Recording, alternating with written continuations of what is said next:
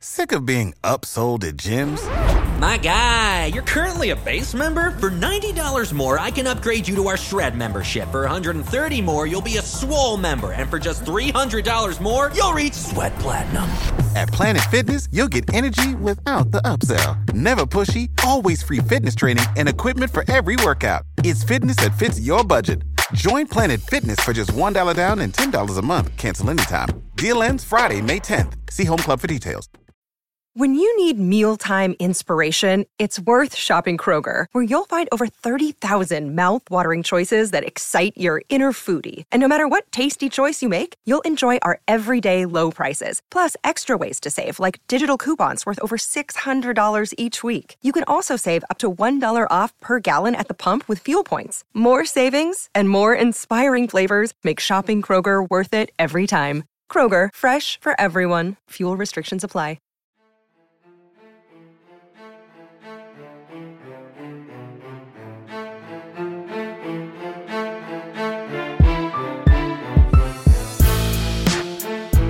Welcome to the 360 Recruiting Podcast, a podcast for OU recruitments, presented by Sooners360.com. Each and every week, we catch you up on the latest in OU recruiting, including offers, evaluations, schedules, opinions, and more. We hope you enjoy this week's episode.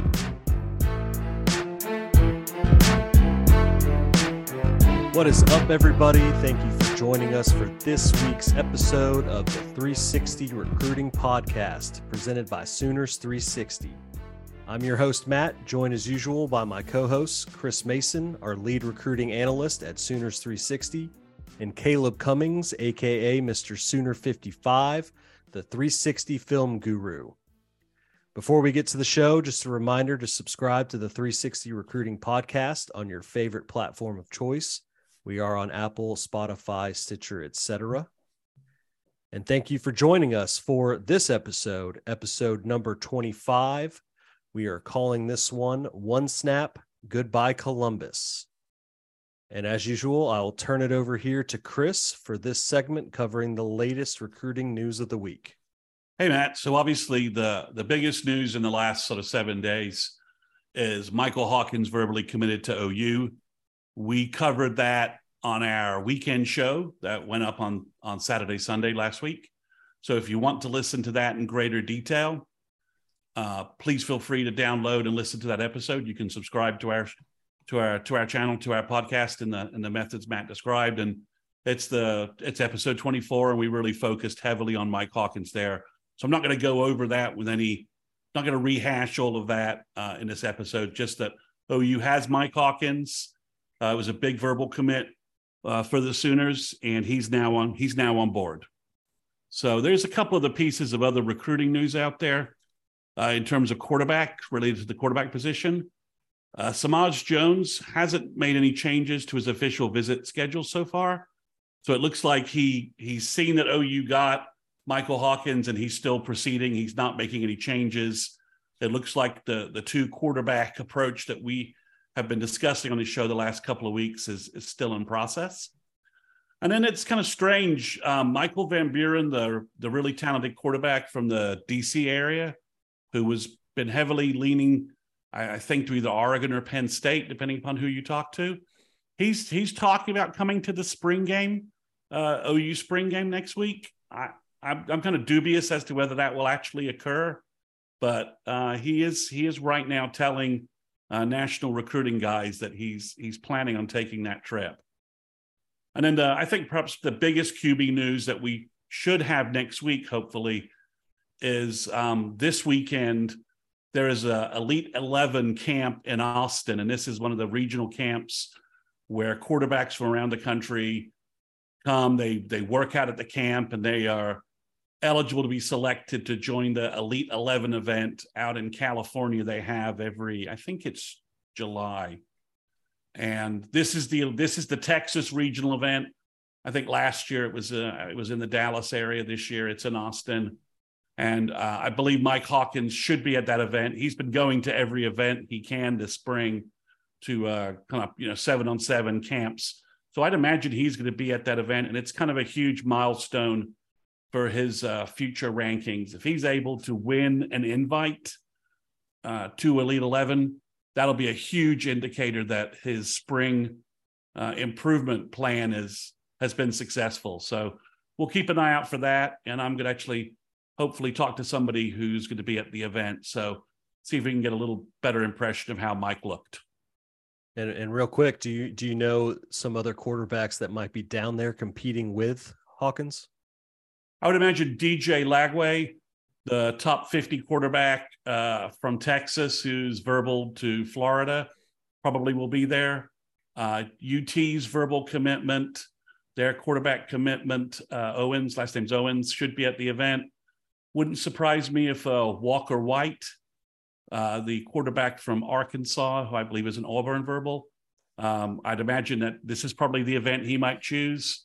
But it doesn't really, any quarterback could show up. So somebody who didn't qualify at either the LA event or the Florida event that have previously occurred, they could show up in Austin and sort of attempt to re-qualify for Elite 11. So it could be a Texas only quarterbacks, or it could be sort of the bigger region of quarterbacks, and that could bring in some very interesting names to compete with Mike. Well, you mentioned showing up. We're about 10 days out from the spring game event next Saturday. We're going to start tracking more and more starting next week. But, Chris, do you have a few names that Sooner fans should be excited about that are going to be there? Well, I think the first three names are Texas-based players that we believe will be at the Texas event. The first one is Casey Poe, the offensive guard from Lindale, Texas. And if you listen to our last podcast, you know that Caleb and I are big fans of Mr. Poe at the offensive guard position. So Caleb, I think it's a really good sign that he's going to be at the spring game, because he's been making travels around everywhere else since the last time he was in Norman. So I was happy to hear Casey's going to be there. And then I believe Caden Durham is going to be there. He just recently announced he's not going to go to Coach Prime's Colorado blowout spring extravaganza. So I think he's ditching that event, and I think he's going to be in Norman as well. He hasn't quite confirmed that to the press, but that's sort of where the breadcrumbs are leaning. And then the last guy who definitely seems like he's going to be on campus for the spring game is defensive end from Conroe, Texas, Joseph Janai Ajonye. And he's really moving up the recruiting rankings. Wouldn't surprise me if he's not somewhere in the top 75 range before everything's done. And he and Williams Nwaneri would be an awesome bookend pair of pass rushers. So those three guys from Texas. Again, I mentioned Michael Van Buren. I'll be sort of confused if he does show up, but maybe he will. Maybe he wants to be part of this 2 quarterback class, and he's fine with that. But like the tea leaves seem to indicate Penn State and Oregon, so I would be a little confused as to why he's flying out on his own dime to come to Norman. And then the last thing is a new name that we've thrown around a little bit, is Nick Marsh. He's a top 100 wide receiver from the Detroit area, and he's 6'3", about 200 pounds, really good-looking wide receiver. And right now it looks like he's going to come down for the spring game.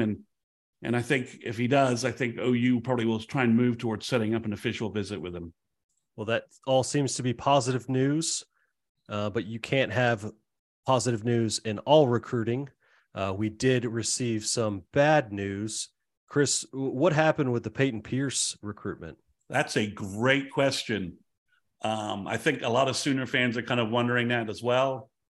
We'd referenced that there were some crystal balls to Ohio State coming in recently. We kind of thought, well, he's going to take his recruitment out to the summer, so not that big a deal. But he went ahead and verbally committed to Ohio State. He had a very close relationship with former Notre Dame linebacker coach James Laurinaitis.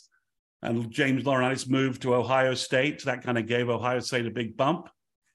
And Laurinaitis appears to be a really good recruiter.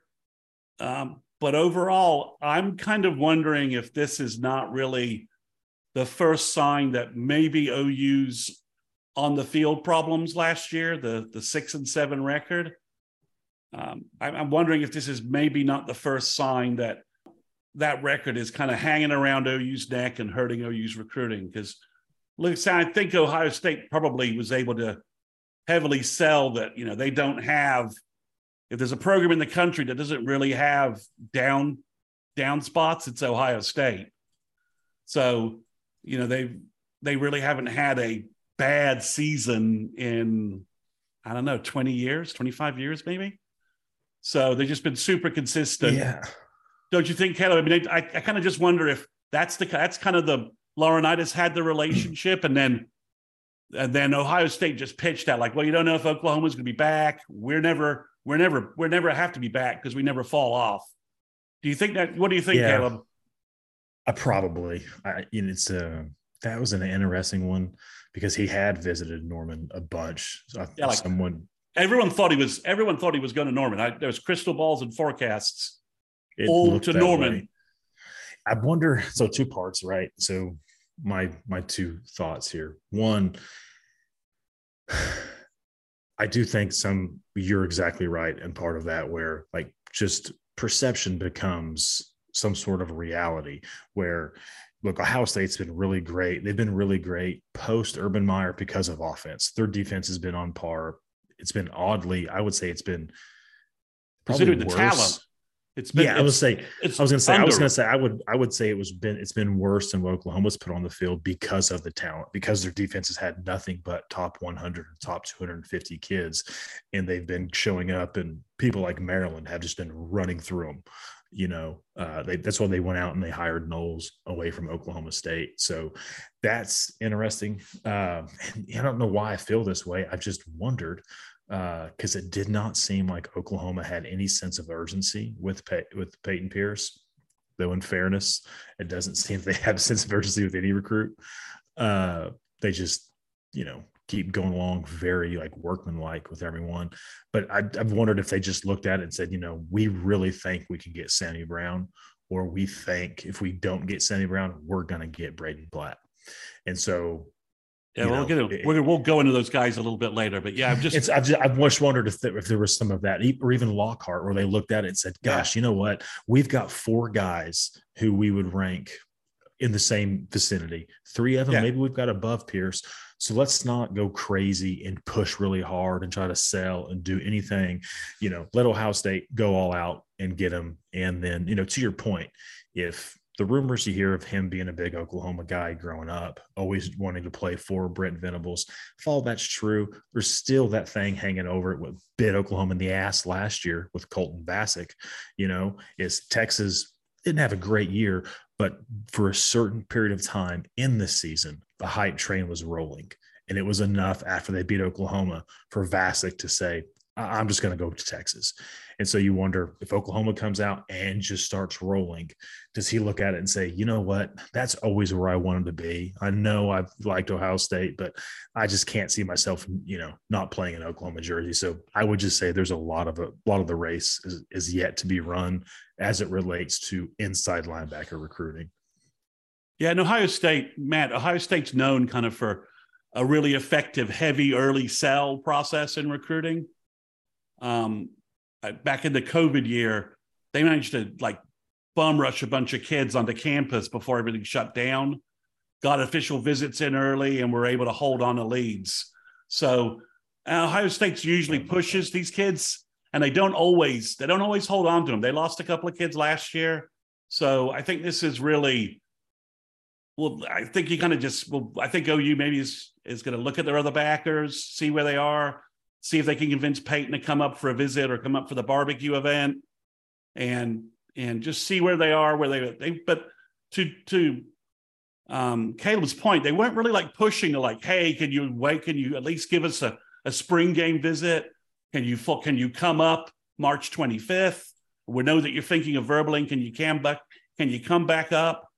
So it didn't seem like there was any push going on from OU with this. So maybe they're just going to sit back and just let everything cool down and go from there. So But I'm not going to deny it's a big blow. I've had this guy in my predictions for the last 4 predictions I've made, and all OU sites sort of thought that he was going to be part of the linebacker class. So it really signals kind of like, okay, who are the linebackers going to be? And we've got a segment coming up on that in just a bit. Yeah, and it seems like a big blow, but we're just over 8 months out from signing day. Pierce is a DFW prospect from just down the road.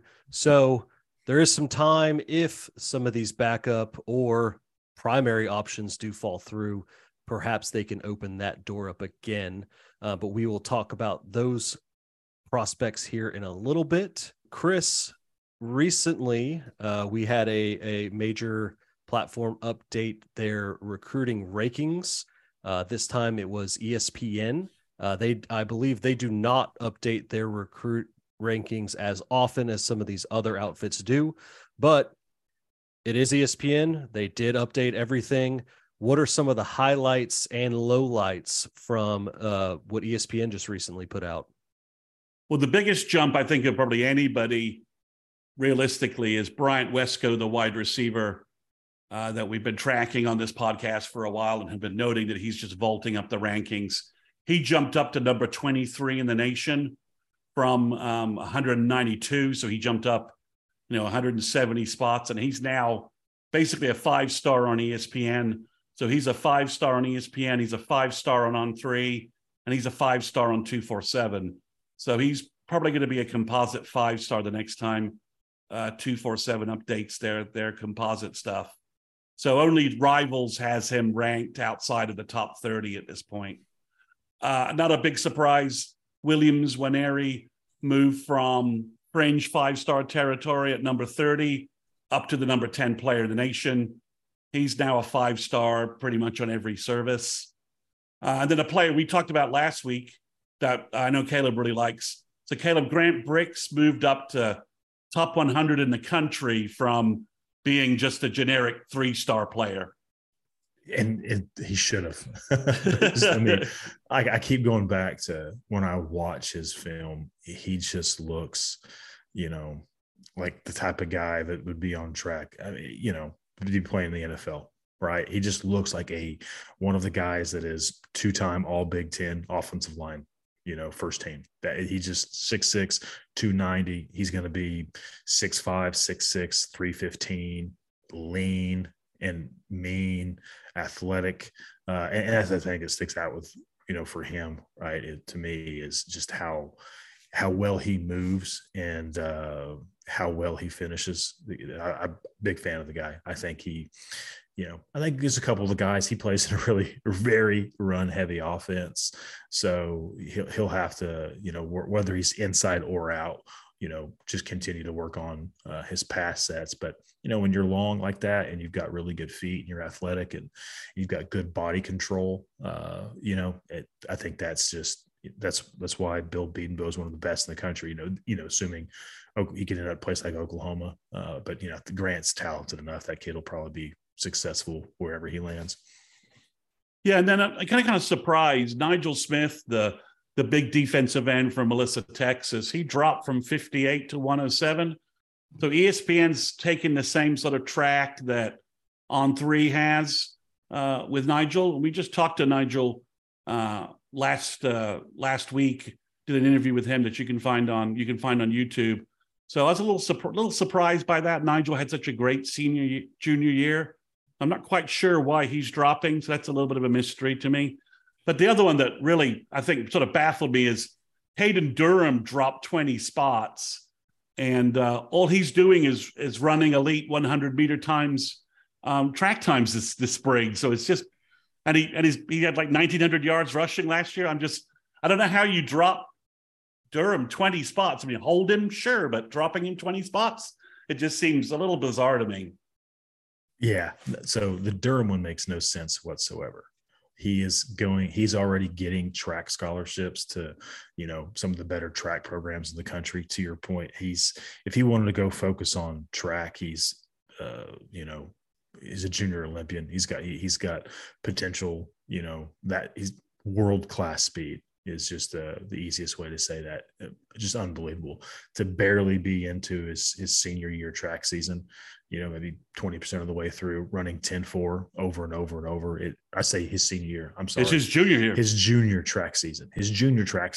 He's running, I think it was at 10-4-1 is his fastest time. Yeah. Yeah. I would bet he runs sub 10-4, as a junior. And you're talking about a guy that's got a chance to run like 10 to 10-2s by the time he graduates and leaves, Duncanville. And that's maybe the concern for ESPN is, he's going to go and try to, run track and try to make the Olympics. I don't know. That's an odd one. I will say Nigel Smith, it does make sense to me. I really like him a ton as a prospect. The only, I guess, concern I have is, and it's not a concern because, again, I would say try to keep it in context of understanding when you're rated as a top 50 player or a top 60 player, you're thinking about someone that's got the potential to be, first, second, third round draft pick, in 3 years, in 4 years. But with Nigel, the only thing I run into and wanting to kind of wish I could see him maybe is, he feels a bit of a tweener, right? Between is he really athletic enough to play edge in a 4 down, right? Does he have enough burst off the edge?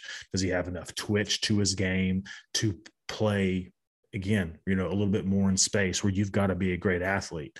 And so on the flip side of that is, does he have the strength and the girth and really the mentality and the mean and nasty you need to play inside? Right. You can't try to be a finesse guy inside all the time. It definitely works in situations, when you're running stunts or twist, or it's just a NASCAR package where it's rush the quarterback. That works a little bit better, but when you're, you're playing defensive tackle, whether it's in the SEC or even the Big 12 now, and you're fighting double teams in the guard and tackle and working those combo blocks, you've got to be strong, and you've got to be able to hold up, and you got to have good pad level, and you've got to be a tough guy inside. And so I just wonder, where does he fall in that? Or is he a tweener in both areas? Not quite elite athlete, maybe not quite strong enough, tough enough inside. So I can see him with the rise of some other guys, with, like you mentioned, Joseph, Jonah, that kid's a stud. You see, I do see a little bit more twitch with him. He really can get up the field, and he's already 255. So in that same size, it's they grow them different these days for defensive linemen, that's for sure. Or at least Oklahoma's recruiting different kids than they have in the past, because there's a lot of 6'5", 6'4", 6'6", 250, 260. Yeah, that's an interesting point. When I talked to Nigel, he was obviously very interested in playing defensive end, but he was also like, well, I can also move inside. I'm pretty flexible about what I can do. So it was interesting that he was already kind of viewing himself as kind of being a flex defensive lineman, depending upon scheme and down and distance. So and I can really see that with him, where he is maybe more of a strong side defensive end, on early downs. And then when you get into third and long, you kick him into the 3. And I think he's perfectly built, his skill set and everything for that. And then at the same time, I could understand a drop to around 100, because, it would just come back to around to saying, okay, well, there's some other guys maybe that just have moved up a little bit more.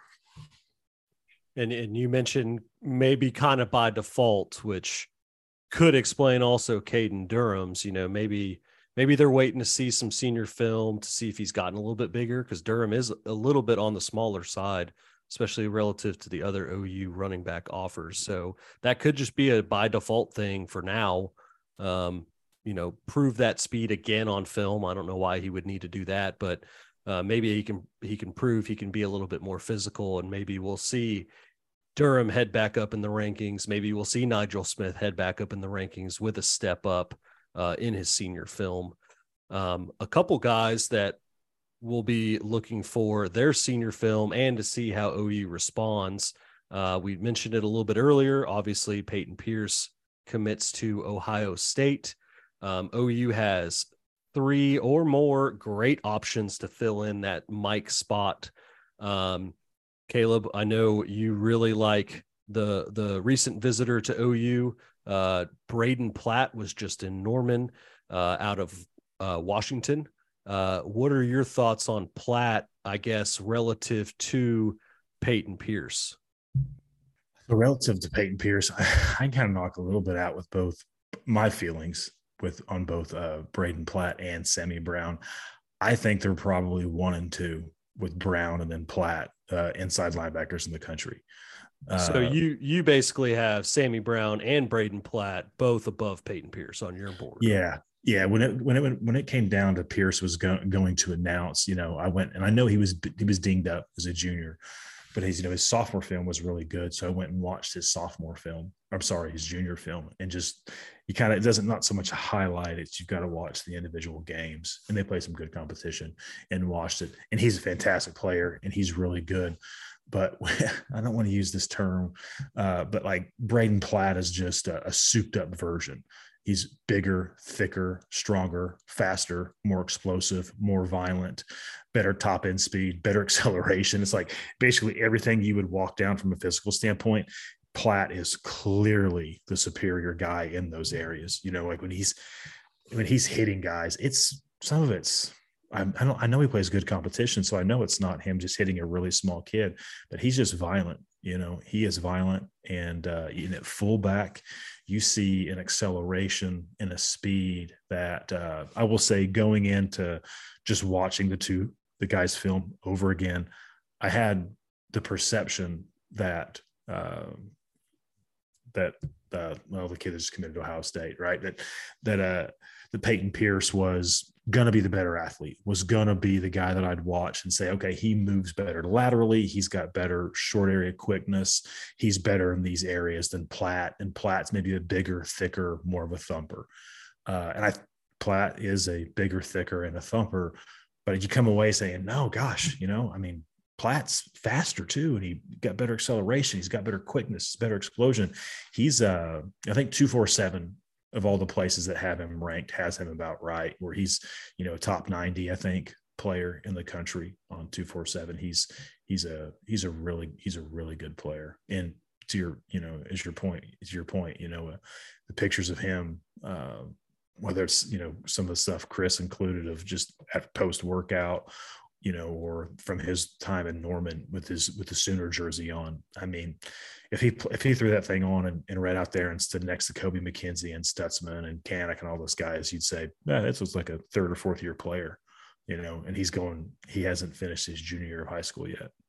Yeah, I think Sammy Brown is maybe the best alternative to Pierce, but he's the toughest pull. I mean, getting him away from Georgia and Clemson is just an amazing pull, whereas Platt seems open, and we don't really have an idea of a favorite. So it looks like OU has more of a chance to build up a relationship, and maybe a lead there in terms of, playing for Brent Venables, being the number 1 linebacker for Brent Venables, and that selling that relationship to Platt probably has maybe a little more weight. Sammy Brown has all those connections. It's just trying to beat Clemson and Georgia for a kid who lives 30 miles south of Athens it's a tough path. But I do think in Jordan Lockhart, OU's got a really great alternative there too. He's from St. John Bosco. He's 6'3", 230. He's been dominating camps this summer, playing the Mike linebacker position, eating up tight ends and running backs and passing drills and just hitting folks. So I think OU's got options, and Lockhart, obviously came in with his teammates, and OU made a big impression. So trying to set up an official visit soon for the summer. I think they'll probably try and target that big weekend. We know Sammy Brown's already coming in the weekend after. So, it would be interesting to see where Platt and Lockhart fall if they're able to, if they start scheduling OU official visits. Yeah, I'm a really big fan of Lockhart. You touched on the point of him coming from Bosco, and you can just see. I think he's got a extremely high floor, right? he's a really good football player. I saw some things on his social media today. He's really built himself up physically he was a skinny kid, I think, as a younger kid in junior high and kind of preteen. And he said all of 6'3", 230 pounds, and just he's right there. I mean, I couldn't say that I would have thought coming out of Pierce's sophomore year that I would say Pierce is superior to Lockhart. But just watching the both kids' junior film, it's I couldn't say that. Although, so here's one for you, Chris. I'm curious on, and I want to avoid talking myself into thinking Oklahoma has any real shot at Sammy Brown, and avoiding anyone else getting confused and thinking, oh, Caleb thinks they've got a shot. But I just find this interesting. All right. Everybody you talk to, everything you see, everybody says if Brent Venables was still at Clemson, Sammy Brown would be a Clemson Tiger right now, that he'd be committed to Clemson right now. And the other thing is, going into these visits, he had Ohio State scheduled for his official visit the weekend of Oklahoma, like the 16th, right? The third week in June. Coming out of it, he said, I saw an interview, he said he's probably going to move that Ohio State visit to the next weekend and kick Oklahoma to that weekend and show up for the big weekend. Okay. The big weekend. And so I found myself going like, gosh, part of me, I look at him and I say, he doesn't really, you watch what the types of kids, right? Like who does.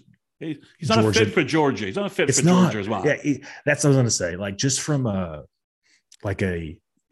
cultural fit, right? Sammy Brown doesn't seem to fit Georgia as well as all the other guys they brought in. He's a really good fit for Clemson, which you'd think of Clemson with Venables there, which he's no longer there. I think that's why everybody said he'd already be a Tiger if Venables was still there. But Venables is in Norman.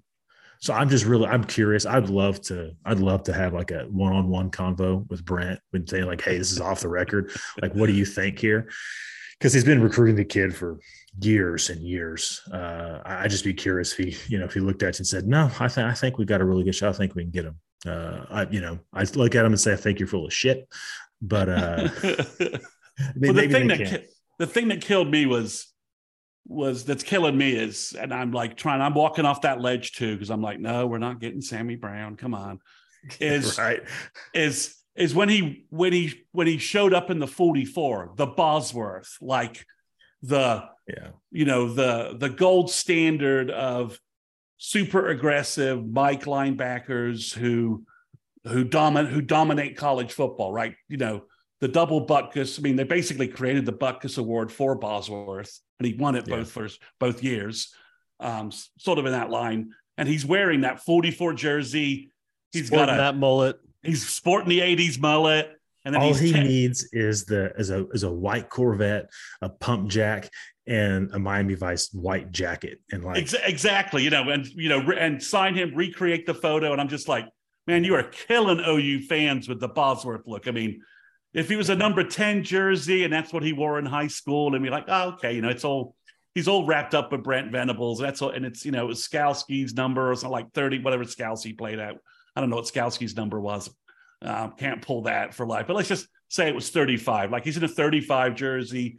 That was Skalski wore, but man, like no OU linebackers wear 44, right? Because they know what it means, right? I mean, if you think about it, I mean, Lofton didn't, Marshall didn't.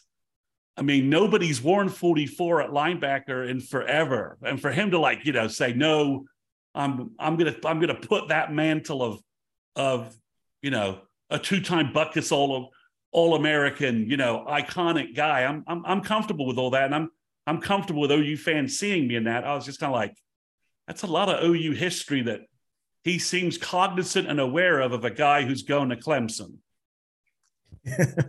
Yeah, I'm the same way. He's killing me with that. I'm like, if he just wore, if he's like wearing a number 9 jersey, I'd be like, yeah, okay, all right. But like him like saying, no, I'm going to put on the shroud of a guy who basically, was OU football in the 80s. I mean, let's just call it what it is. Yeah, no, he wears number 1. His high school number is number 1. Exactly. So he shows up and he's hitting, and OU puts him in 44. He's wearing 44, and then he tweets out a graphic of Bosworth, with the bandana and the short orange mohawk. I think it was probably, and so it's Matt, he's killing me. And the mullet's the final bit, right? He's got the 80s haircut. It's the sensational mullet was like the final point. It's just like, man, he's killing OU fans with this tease. Well, it'd be almost a perfect fit. And from what I'm gathering here, we got 3 options that could render Peyton Pierce, not useless, but we're going to forget about it in a month or two when these guys are back on campus. Maybe we do get some good news on Sammy Brown after that visit, or, there could always be another linebacker that pops up, but, Brent's obviously going all the way across the country. He's got Washington, he's got LA, he's got Georgia. So he's going to find that Mike, and hopefully, I think we all hope it's Sammy Brown, but I think we would definitely take Brown, Platt, or Lockhart. Or we could be really greedy and take 2 of them and call linebacking recruiting just done. That'd be fantastic. I know Caleb would love that. All right, moving on to the next. Last week, we talked a little bit about Michigan. We've talked a little Ohio State today.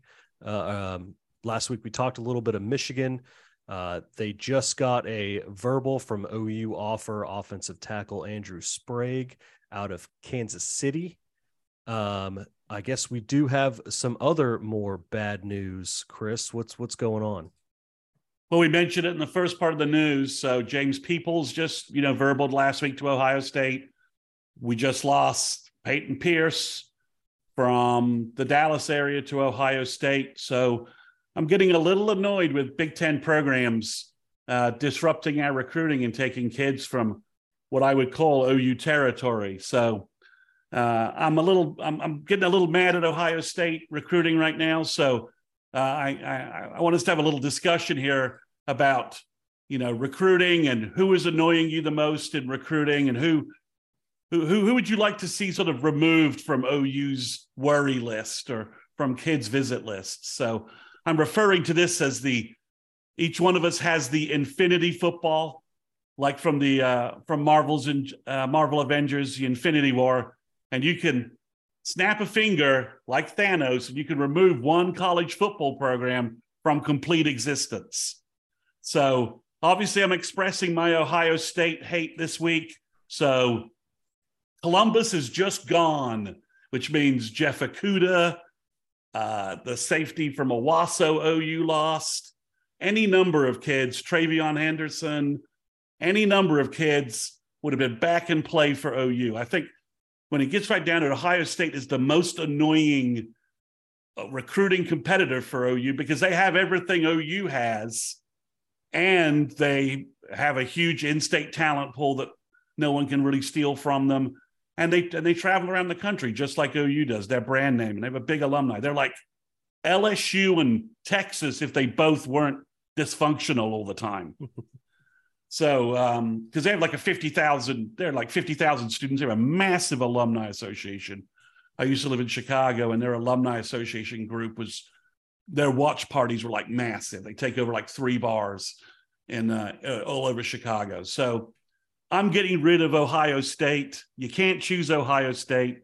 Caleb, what college are you snapping out of existence? Just their football program. People can still get degrees, and we're not getting rid of their basketball program.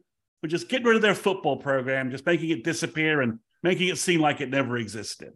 Let's be honest, like most of that football programs, you snap your fingers in the South. I mean, you could get a degree from Peacock State, and it'd be the same as getting a degree from, those universities.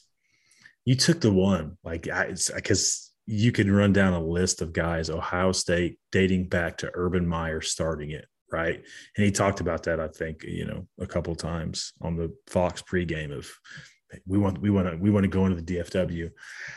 I would probably go Texas A&M. That's a good one. That's a good one. I would want to say Texas, but I honestly love the rivalry, it's a respectful hatred, right? You have with at least I do with Texas fans. Some of the best bets I've ever won have been off of drunk Texas fans that are friends and alumni. So it would be Texas A&M. They've been a thorn in Oklahoma's side randomly for guys here and there, even when Oklahoma was up and just rolling in the early 2000s. A&M, they're, whether it's East Texas kids or a Houston kid here and there, they would snag. And I think we've had this conversation, I think, before. I've always been a little bit surprised when you go back and you really look at some of the great defensive players that Switzer and then even Gibbs had in the early 90s. And you look at where they were from, a lot of Houston kids.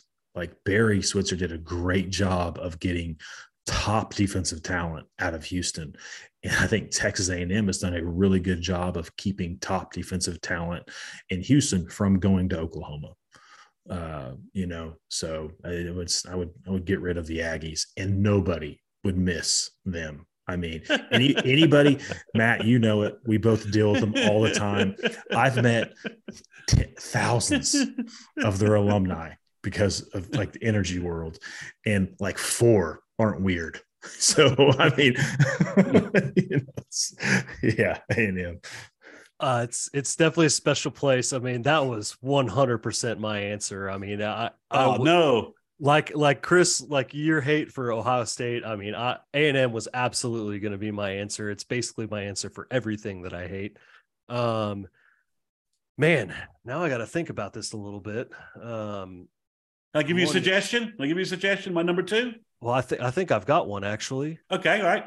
And this is based on kind of their flashy nature and also a little bit of their recent success recruiting the state of Texas. I'm going to go with Oregon. Okay. I feel like maybe they haven't stolen a number 1 guy on our board at any position that I can think of, but I feel like they've kind of been a little thorn in the side there with some of those second tier guys in Texas that maybe OU had a really good relationship with. Maybe somebody left a recruiting class and we had a spot open up, and they just stole Aaron Flowers. Well, there you go. There's one right there. Aaron Flowers, top 100 safety from the DFW area. I think Oregon, because they're, again, just kind of meddling in Texas a little bit too much from their Pacific Northwest region. So I think them, just because, it's not their native region. They're coming into a state that we should control, and they're taking some of those outside of Flowers, some of those second tier guys that would make a difference, I think, over the years. So I'm going to go with Oregon. I think USC would have been an easy answer just because of everything that's happened. But I think Oregon, I almost went with LSU. Just that's my second one, because you get rid of LSU, all of a sudden there's like all this talent. I know you could just get like a couple of guys. We don't have to like dominate Louisiana recruiting, right? If you just get like 1 or 2 of them. That's funny. I wasn't even thinking of the kids out of the boot. I was thinking of the success that LSU has had with pretty much, I would say, in Houston, right? Yeah, Houston, East Texas, and the DFW. Guys like Jamal Adams. There's been like a 5-star receiver. They've had a decent run. There was a big top guard out of I think it was South Oak Cliff or Duncanville that went. I think he's in the NFL now. They just done a pretty good job of, and it's not like, hey, we're going to go sign 10 kids from Texas or 20 kids from Texas. It's, hey, we're going to go sign 3 of the top 10 kids from Texas. They're annoying. So I mean, can I change my answer? Who do you want? You want LSU? LSU sounds like a pretty good one too. Plus their fans are horrible humans. I mean, I live in Atlanta, and I wear my OU hat around, and I'll be talking to a bunch of SEC fans, and they're just like, don't go to Baton Rouge. It's not worth it. It's just, their fans are just, they're like hey, you'll enjoy all the road trips. I'm like, hey, I've been to Tuscaloosa before. When OU was in Tuscaloosa. I'm like, yeah, I had a great time. And I've been to Florida games and I have Georgia games. And everyone's like, just don't go to Baton Rouge. It's just not worth it. You know what? You hit on something. And we could do a pod on this before, I'm sure we will, before Oklahoma officially gets in there. I think every single SEC fan base, when Oklahoma shows up for the first time, they're going to be so excited. Like, this is fantastic. You guys know what it's like in Norman when you'd play Washington or Miami, whatever it was, and all these alums from those schools would come in and you talk to them the night before. And it was like, oh yeah, 10 years ago when this got scheduled, we all said, oh, we're going to this game. They're really excited to be there. And they always love Norman. I mean, I'm on flights back with them usually, and they're like, we had a great time. Your fans are really nice. I'm like, absolutely. I'm like OSU. I'm like, well, that's nice to hear, because OSU fans are always accusing Norman of being like the road crew from Deliverance is taking care of them in Norman. I'm just like, every other fan base I talk to loves coming to Norman. So maybe this is a U problem, not an OU problem. Yeah. And so I think every SEC fan base is going to be so excited because it'll be fun, right? Hey, this is fantastic, except for LSU. And maybe it's because Oklahoma's played them 2 or 3 times, but when Oklahoma goes into Baton Rouge, that will, mark my words, that will be the one fan base in the SEC that is going to be not inviting. Yeah, it's like my tires got punctured, my windshield got broken, my wife got punched. Yeah, exactly. Something like my kid got spit on. Yeah, something else. Something. Yeah, he stole my dog, my pickup truck, something along those lines. But yeah, it's when you talk about programs that you want to remove, it's LSU's definitely, that they're, because they just have so much built-in advantages to not suck, and somehow they've found some way to just shoot themselves in the foot so much. So it's just kind of, they're just annoying on that level, from a certain perspective. I mean, they have some great players, they have some fantastic kids, but it's just, it's just like you fall backwards into 3 5-star D line. How do you not winning a title every year? Right. Well, so Chris takes Ohio State, Caleb takes A&M, I take Oregon, LSU, every other team in the top 10 usually. Miami.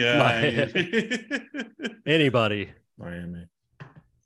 All right. So for our next segment, we are going to do a little let's see. Oh, we're doing the ESPN Kuiper versus NFL Network's Daniel Jeremiah.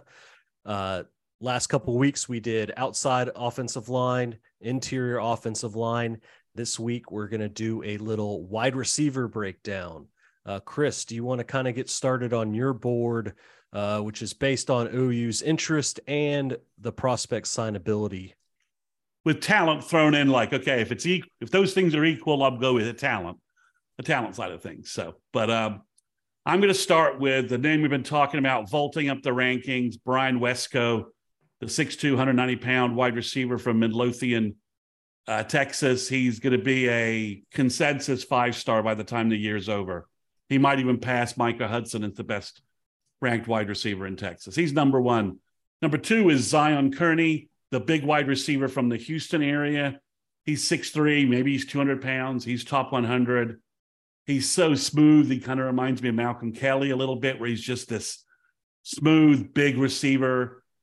Then number 3, and this is more interest and signability, is Isaiah McMorris, the talented wide receiver from Nebraska, who's right now a 3-star. But I think his talent level's beyond that. He was just in Norman, just went to USC. I think he's maybe going to try and go to Penn State. And by the way, Penn State name is showing up a lot on OU lists as well. So don't worry, Nittany Lions. If I got a second snap, it's coming for you at some point. So McMorris, I think, is maybe close to, maybe could pull the trigger faster than anybody else on this list.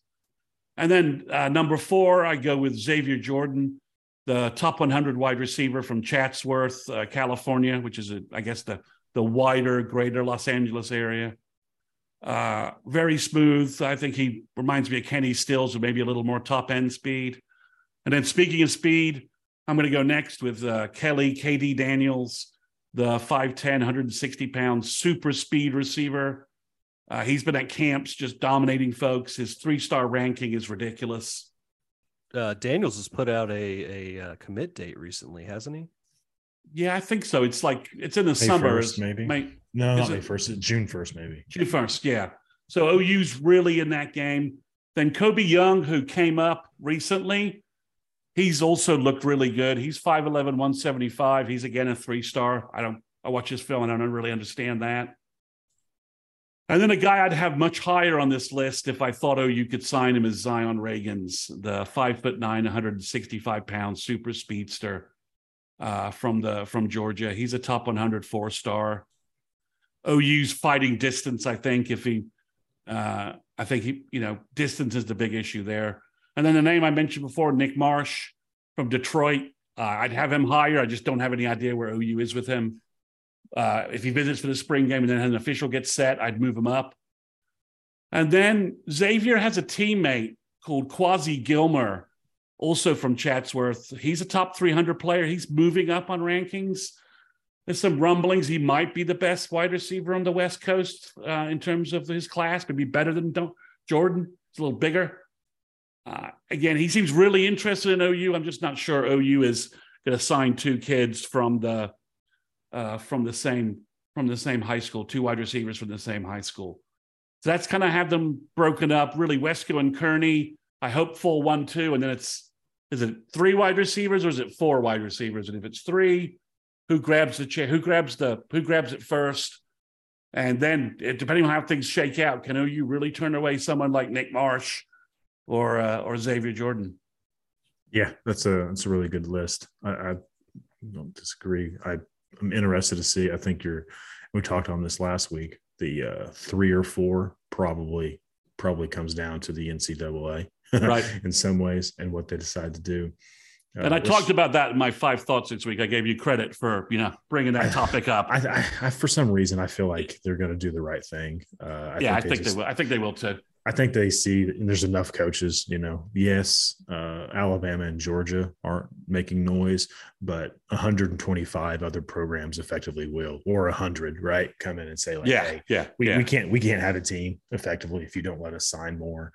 So I'll give you my rundown. I do want to repeat myself over and over. Like I have a couple of lines Ned has pointed out, but I will say, again, there's some bias in here in my thoughts just on whether it's what I kind of prefer, and then some of the fit within Oklahoma's offense, and maybe, in my opinion, fit with, the way the game is played today.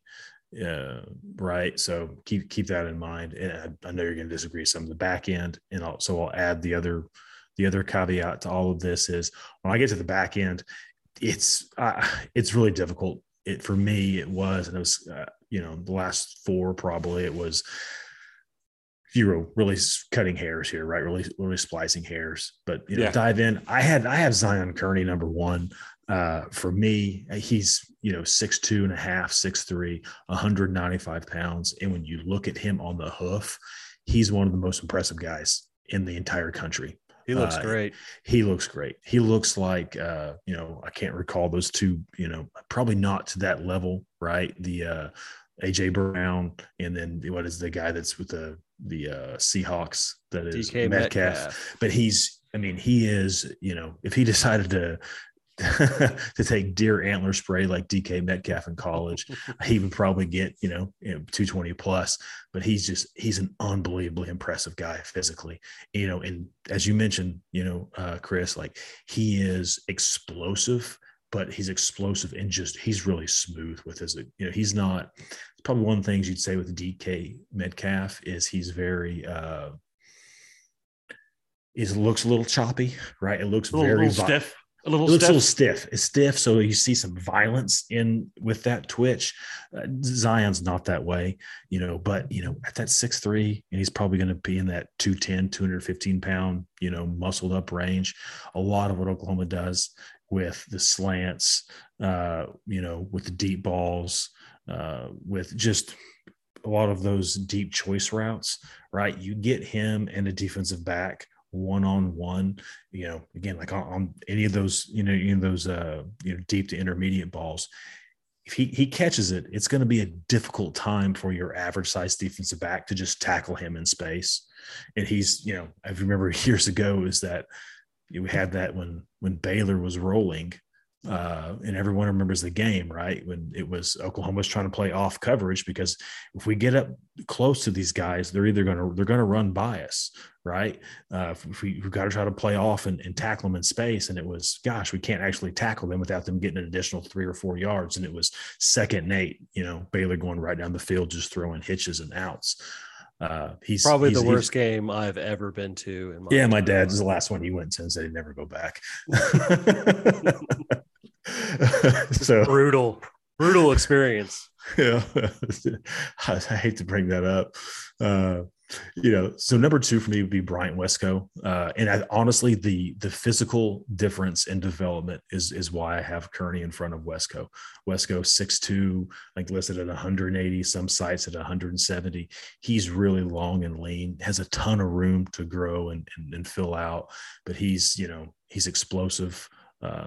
Got an amazing catch radius, go get the ball, and extremely smooth.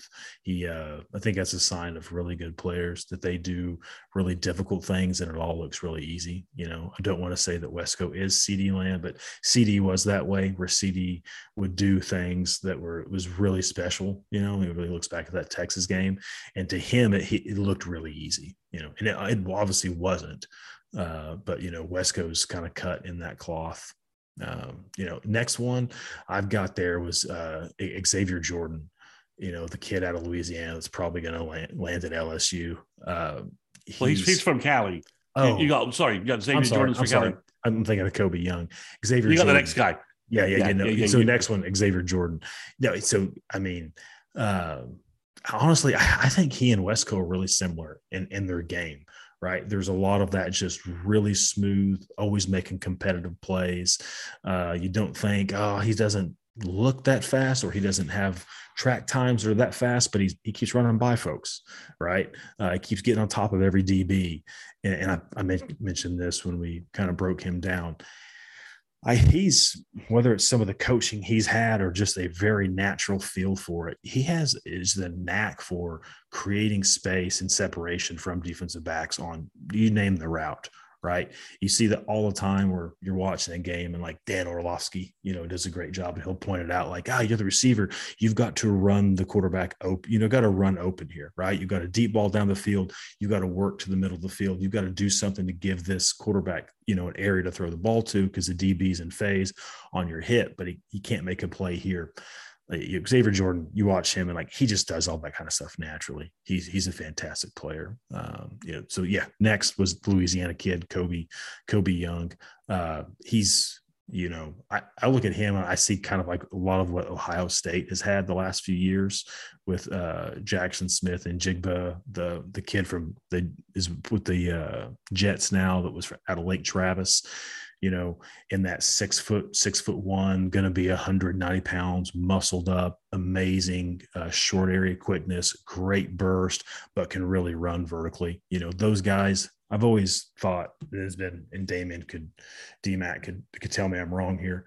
You mean Garrett Wilson? Garrett Wilson, yeah. But I've always felt that so much of, and been my experience, right, from some of the receiver coaches who've been around, that the receiver's ability to create separation is really in their ability to get geared up, full tilt, quickly gear down, and then just as quickly get back up to full speed, right? So to get up full tilt, get the DB to turn, now gear back down, and you've got to be able to make a cut and then accelerate out of that break is where you're going to create your separation. And you watch a guy like Kobe Young does it over and over. Next for me is Isaiah McMorris, and it's really because it's kind of in that same mold. Isaiah McMorris, he's in that 6 foot, 175 pound range, same type of guy. Just that type of guy you're going to be able to plug in, play inside, play outside, runs extremely well, fantastic after the catch. And I think we all saw last year, and I've mentioned this, even the receiver breakdown, I think that was something Oklahoma missed dearly last year. For 20 years, we got spoiled of having guys, whether it was Mark Clayton or Sterling Shepard or, Ryan Boyles or whomever it was, that, hey, it's crunch time. We need a first down. We need to play. We need some yards. And you could throw a short ball to, and they make the first DB miss, and they make a big play after the catch. So McMorris is that type of guy. And then from here is where I really struggled. I put Nick Marsh. I put Nick Marsh next. There's so much variation in what you see on his size, and his film is limited from what his high school does. But on film, you do see a really big kid that's anywhere from 6'3" to 6'4", anywhere from 180 to maybe 195 pounds. He looks twitched up. He looks like he's got that type of a body type, but doesn't carry a lot of fat, lean guy. And, I see that on film, because you do see a kid that in some of his stuff, again, it's limited, so you don't see a lot of it. You see a guy that can get to his top gear really quick and then gear down. And then he's at 6'3", let's say 190 pounds. That's impressive, right? That's what you're going to look for in a bigger target. And it kind of leads me to why I have Zion Reagans next. I think when I look at it, right, like what you see, there tends to be there's not a lot of receivers. Like Hollywood Brown is about it. Maybe a couple other guys. When you start getting like below 5'10", and when you start getting below 165 pounds or 100, and you're in that 150 to 155 pound range, it's just super rare. Like even if you are amazingly fast, it's just rare that you are able to have a huge impact as you get to the college game, because suddenly all the DBs are really fast and the linebackers are really fast. So the amount of space you play in, just from a general perspective, has shrunk. And then the guys who can catch you with angles turn into just about everybody on the back end. But Reagans is who I had next. He looks almost like a Hollywood clone. When you watch his high school film, like physically, he looks like that. He's lean, he's small, but man, that kid will get the ball end around reverses, short game, and he just runs away from people.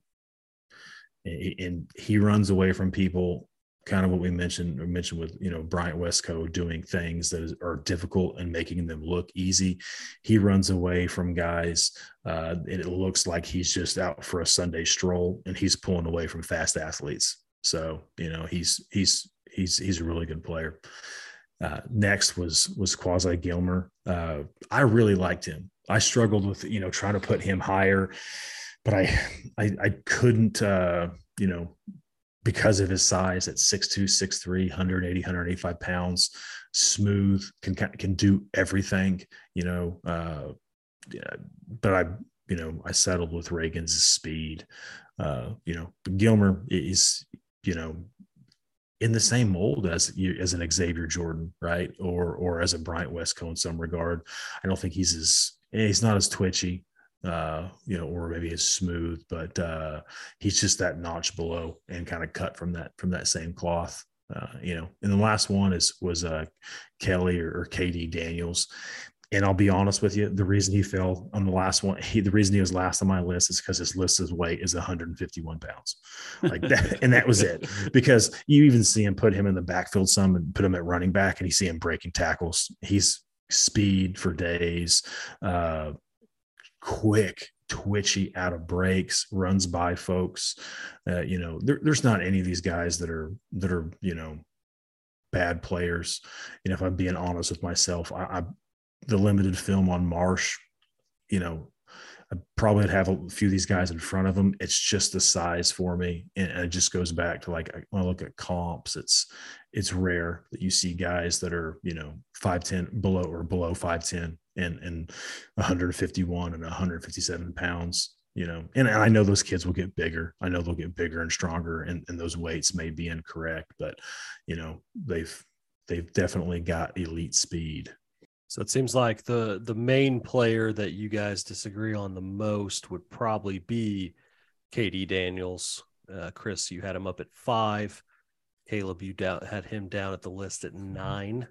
You can thank Rivals for that. I pulled my weights off Rivals and it showed 151. And I was like, oh man, that's really light. It's very light. And I have him higher because I think he could grab an OU spot before some other kids do. So, and it's interesting, Caleb, it's kind of weird that there's this stark range of sizes, right? That we've got like this sort of cluster of 5'9", 5'10" speedsters. And then we've got like these 6'3", then we got a bunch of kids who are 6'3" and going to be 200 pounds when they go to college. It's like, if they're not already 200 pounds, they're going to be 200 pounds. I mean, Wesco and Gilmer are going to, they'll put on 15, 20 pounds in college. To your point, Kearney could be 215 without blinking. Same thing with Nick Marsh. I find it interesting. It's just there's such a deviation between the groups, and with what we've seen from the offense so far, it doesn't really tell us which body type is best. Yeah, no, it's and honestly, I've when doing the receiver preview, I pulled and looked at essentially every offense that Jeff Lebby has coached on, and to see like, I think someone asked this in one of the media sessions, do you want a 1,000-yard receiver? And you look at it every year that he's been a position coach, a team that he has coached, whether he was recruiting coordinator and running backs coach, or if he was the offensive coordinator and QB's coach, they've had a 1,000-yard receiver except one. And it was like, $899. It was just, about 100 yards shy of it. And to your point though, some of those guys were 5'10" and 190 pounds, like a KD Cannon, and others were, 6'3" and 220 pounds. Was Josh Gordon? Was he there with Josh Gordon? He was. Okay. Yeah, he was. Who's like 6'3", 220, right? I mean, 6'3", 220, massive, 200, yeah. 6'3", 220, 200-meter I don't know if he's 200-meter champion, but he was a very, very good 200-meter guy in high school. I can remember the school I was at the time. Nobody was recruiting him, and they were like, I think we should recruit him. And I was like, yeah, we could, but it won't be for very long because somebody's going to figure that out,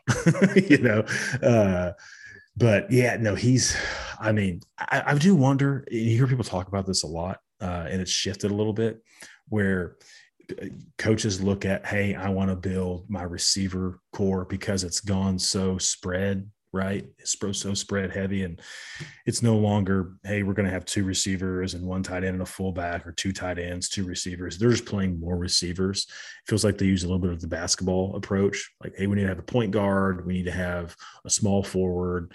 We don't have these different body types. And I think it fits, in my mind, with Jeff Lebby's offense, where, hey, it wants so badly speed to stretch the field vertically.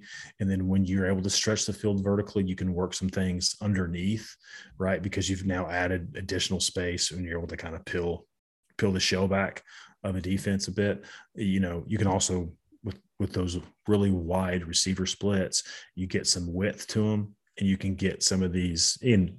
It's a pick your poison to some regard. If you get guys like a Kearney that's a good after the catch, and he's that big, you work him underneath or over the top, and you're still working him in space versus small DBs. So I think I can see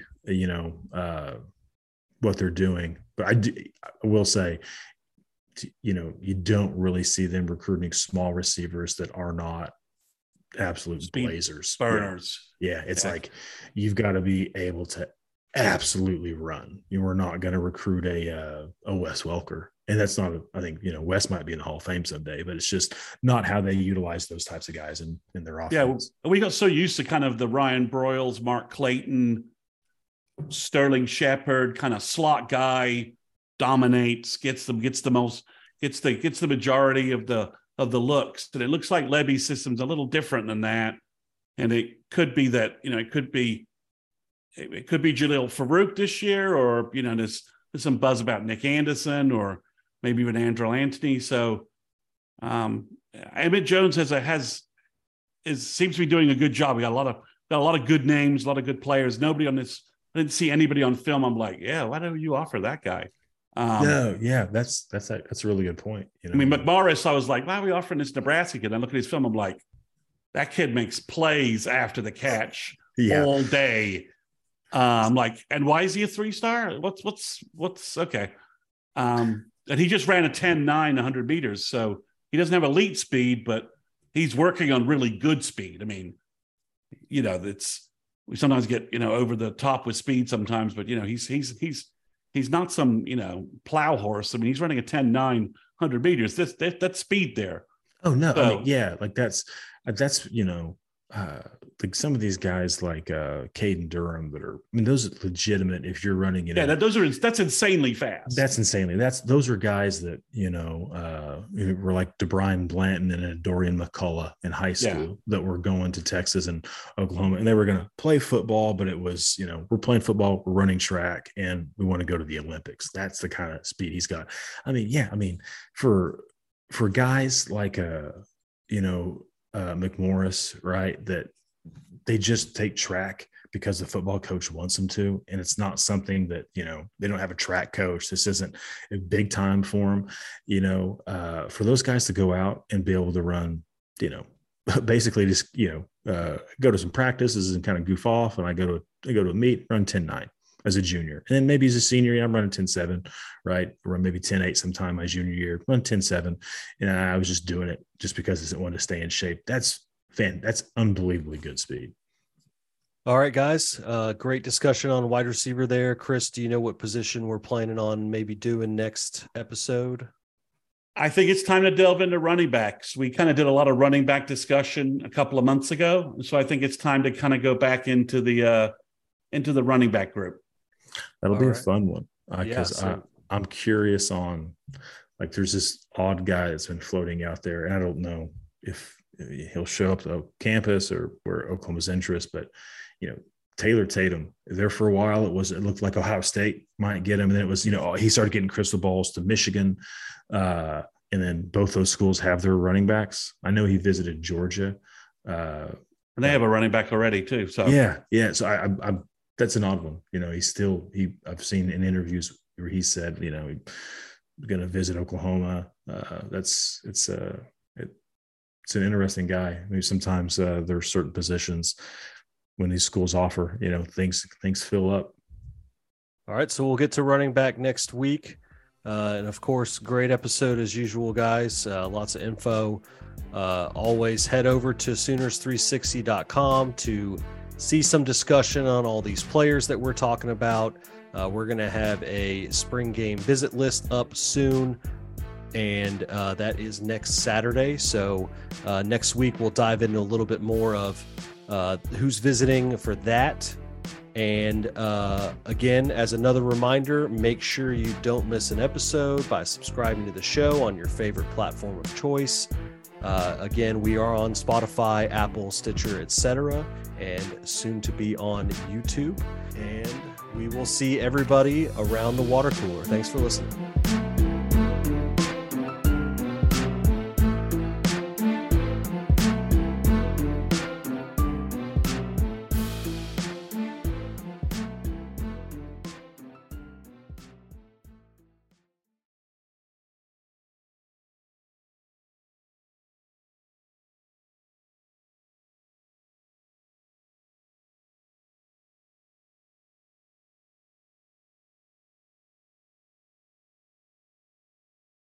You know how to book flights and hotels. All you're missing is a tool to plan the travel experiences you'll have once you arrive. That's why you need Viator. Book guided tours, excursions, and more in one place. There are over 300,000 travel experiences to choose from, so you can find something for everyone. And Viator offers free cancellation and 24/7 customer support for worry-free travel. Download the Viator app now and use code Viator10 for 10% off your first booking in the app. Find travel experiences for you. Do more with Viator.